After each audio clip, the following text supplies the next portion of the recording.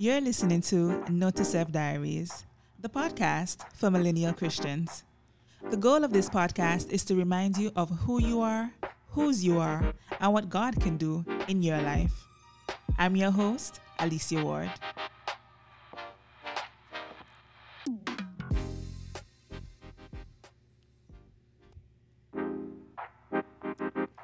Really? Like, seriously, we're going to play that again? No, we're not going to do that. What we're going to do is get into today's session of Note to Self Diaries. Hello, how are you doing? I hope you're doing good wherever you're listening from. I am just going to dive right in. Have you ever, I want to throw out a question. Have you ever had someone say they're sorry, right? But judging from their body language, judging from their tone, the way in which they say they're sorry, you're just saying sorry because you just want to sound nice. You just want to not have me fuss, not have me fret. You want to shut me up, basically. You're not saying sorry because you're actually sorry for what you did. You're more using the apology as a pacifier. Have you ever felt that way or been in that situation?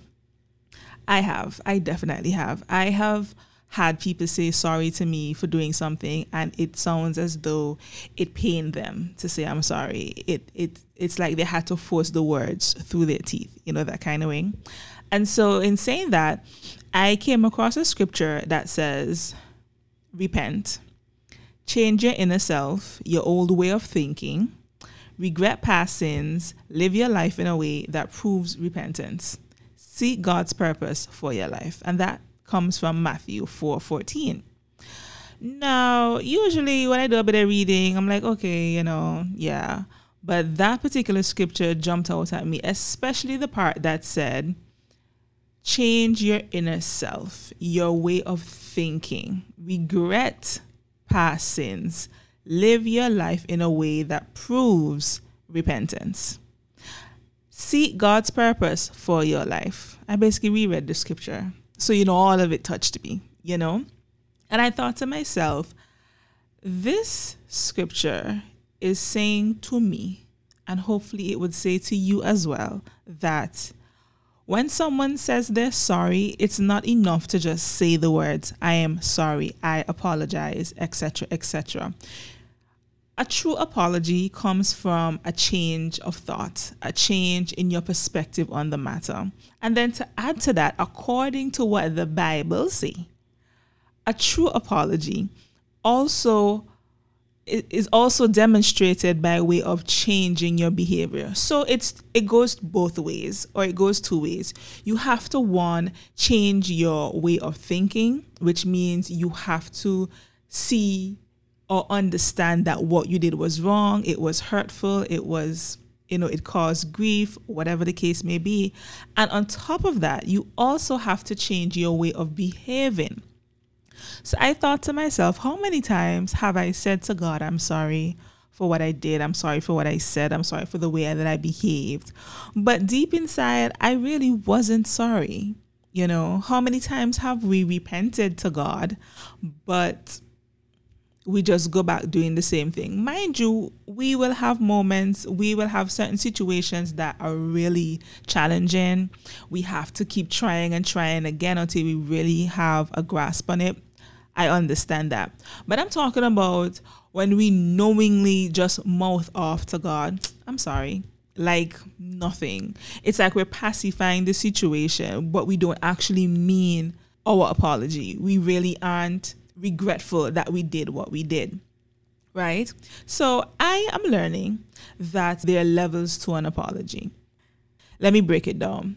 If it is that we don't think that what we do is wrong, if we don't think that our words and our actions were hurtful to God, then why are we saying sorry? We say sorry because we grew up being told that when you sin, when you do something wrong, you have to repent. That is true. I'm not saying that you shouldn't.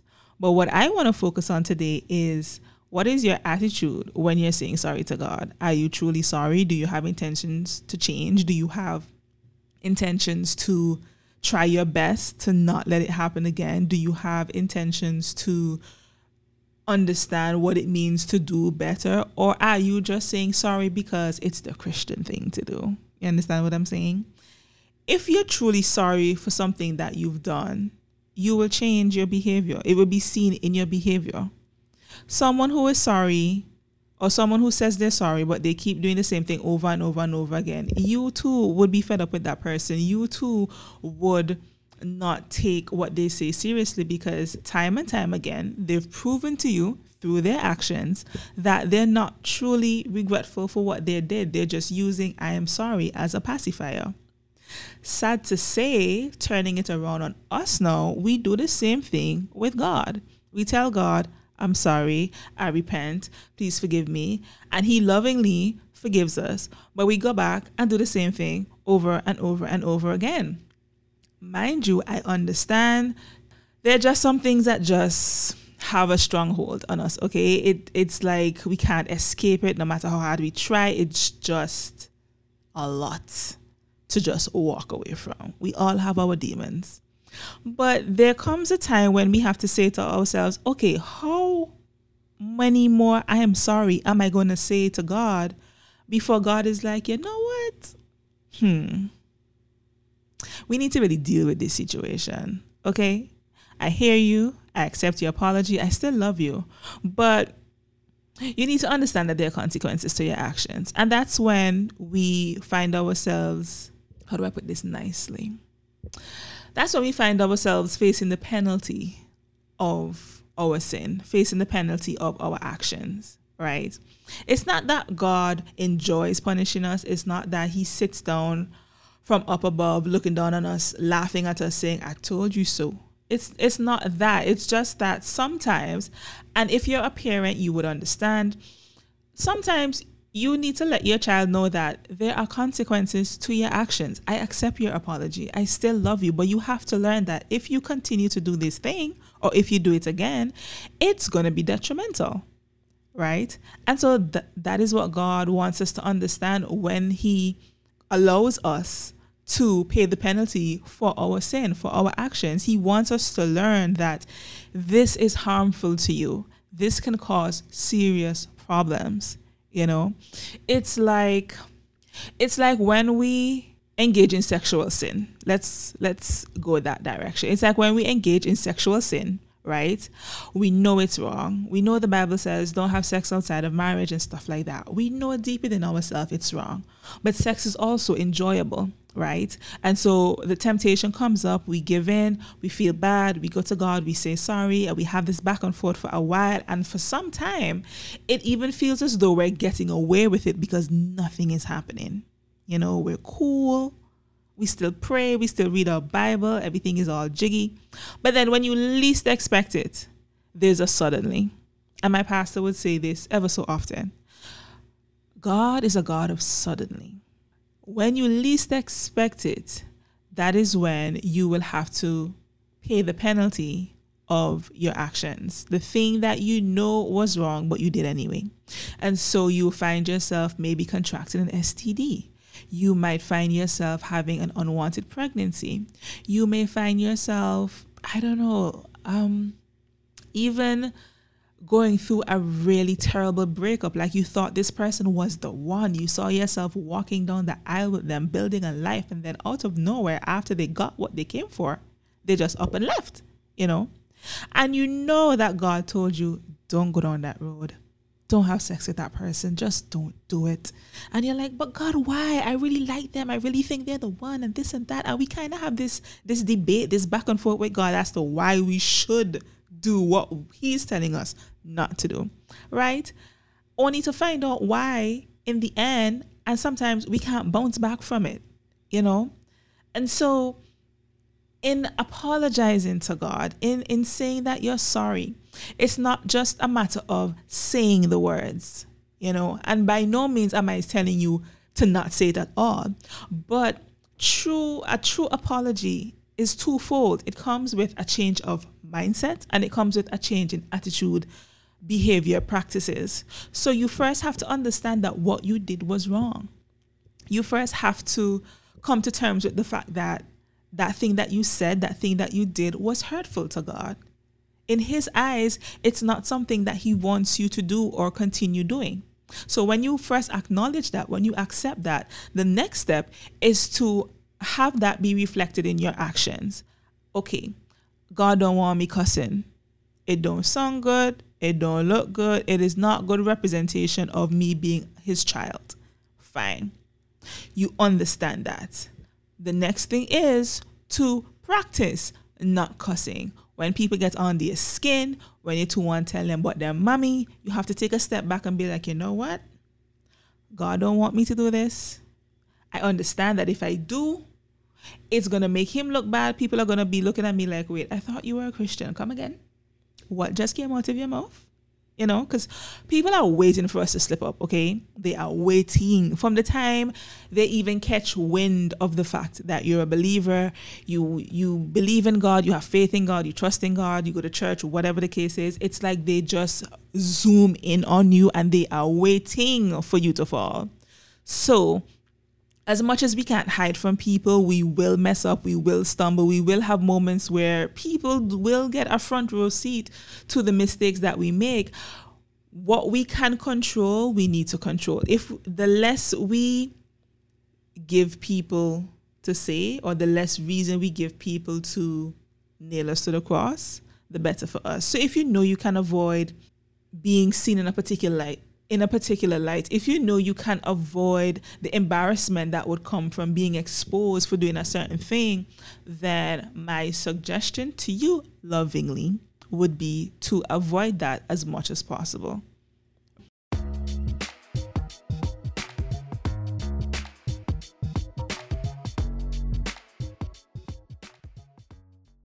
When you find yourself missing the mark, slipping up, making a mistake, things happen. We're not perfect.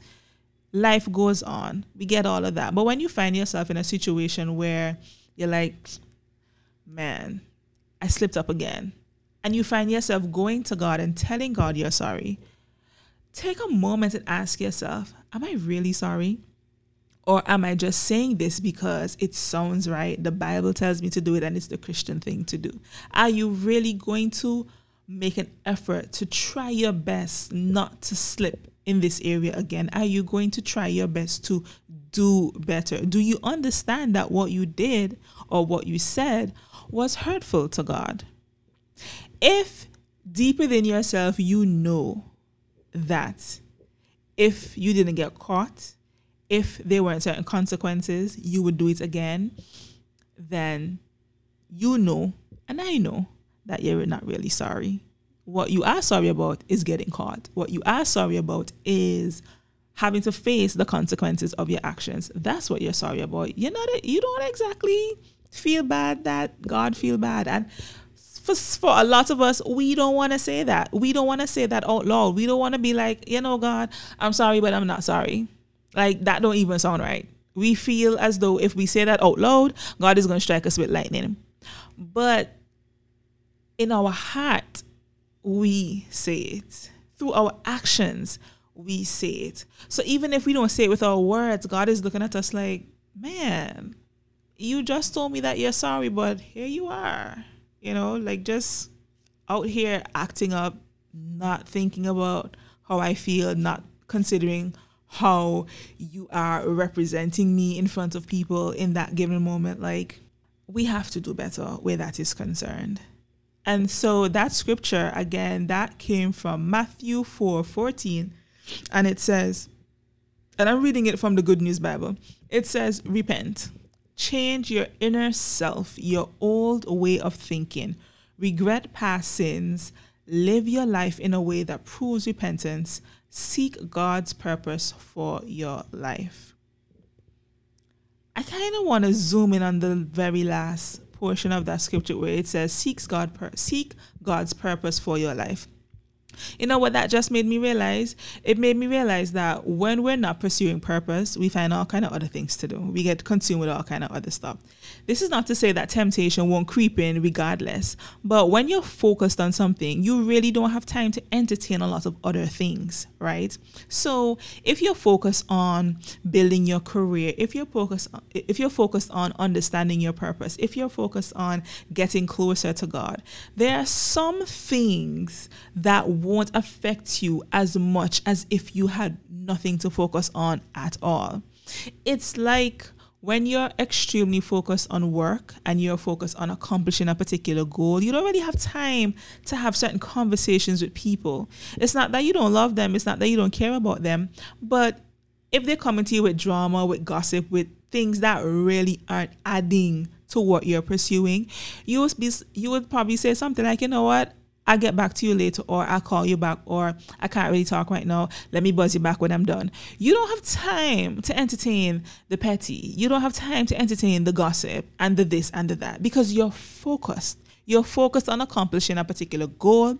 And in that zone, in that moment, nothing else is going to hinder you from reaching that particular mark. And so it is the same with us and God. If we're not focused on our relationship with Him or improving our relationship with Him, building our relationship with Him, if we're not focused on pursuing purpose, if we're not focused on understanding what our gifts, our talents, our abilities are, a lot of things would seep in to take our attention. And a lot of times those things are things that God is like, no, I don't approve of that. I don't want you doing that. I don't want you dabbling in that. So one way to combat temptations, right, is to dive into your purpose. If you don't know what your purpose is, seek God on a consistent basis, asking Him, God, what did you put inside of me? What talent, what gift, what ability is in me that has a dollar value attached to it so that I can prosper and so that someone else can benefit from? When you spend your time asking God those questions, when you spend your time seeking the Word of God to understand what the Word of God says about this, you don't have time to entertain the late night texts. You don't have time to entertain the gossip about so-and-so. You don't have time to entertain the petty conversations tearing down so-and-so because they just did this and whatever the case is. Why? Because you are focused on you. Okay? Your mind is on you. Your mind is on being better. Your mind is on getting closer to God, understanding Him more, spending more time in His Word. When you're focused on that, you don't have time for nothing else. So that, I would say, is the third layer or the third level, if you want to use that word, in really, in truly understanding what it means to tell God, I am sorry. First, of course, you say out loud, God, I am sorry. But then you have to accept that what you did was wrong. 2, 3, you then have to demonstrate that by your actions, by showing God, hey, you know what? I really meant what I said, and I'm going to try my best not to do this again. Because like I said, things will happen. Slip-ups will happen. But if you intentionally keep trying to do better, God is going to honor that. And so the fourth thing is, zoom in more on your purpose. Spend more time with God, asking Him, what am I good at? What should I be doing right now? Spend time talking to God about your goals and your dreams. One thing that my pastor tells us ever so often is that the goals, the dreams, the desires that we have inside of us, God placed them there. God was the one that planted those things inside of you. So you've had this itching to do this particular thing, but you haven't made any strives towards it. Focus on that. Zoom in on that. Spend time focusing on that. When you deep dive into your goals, when you become more ambitious, you really don't have time for certain things because your focus will be on accomplishing that goal, securing that bag, getting that house, becoming a better person so that you can attract a better spouse and all that good things. You understand? You'll be focused on that. So you won't have time to entertain things that will cause you to slip up and then have you tell God sorry for the millionth time. It's just not going to happen. So when you tell God sorry, are you really sorry? How do you know if you're sorry? If you understand that it was wrong, if you intentionally make steps towards being and doing better, and to not slip up as much, to not fall into temptation as often as you did before, focus on your purpose. You don't know what your purpose is, then you need to have a conversation with God. When you zoom in on that, you won't have time for certain things. The devil won't catch you slipping because what? You're spending more time with God. You're talking more with God. You're really focused on answering the question, what am I good at? What am I supposed to be doing with my life? You know? So that is what I want to leave with you today. And again, the scripture that was the foundation for today's session came from Matthew 4:14, and I read it from the Good News Bible, and it says, again, before I close, repent. Change your inner self, your way of thinking. Regret past sins. Live your life in a way that proves repentance. Seek God's purpose for your life. Amen and amen.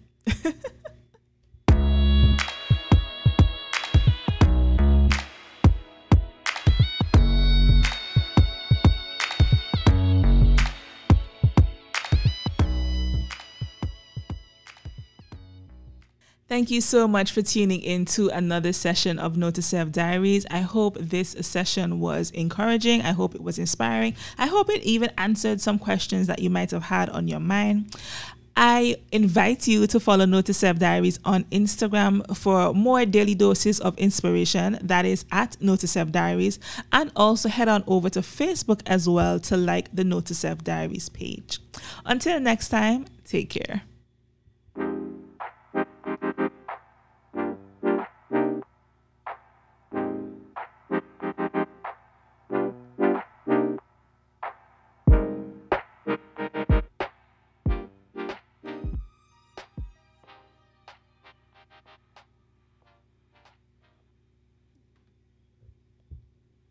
And cut.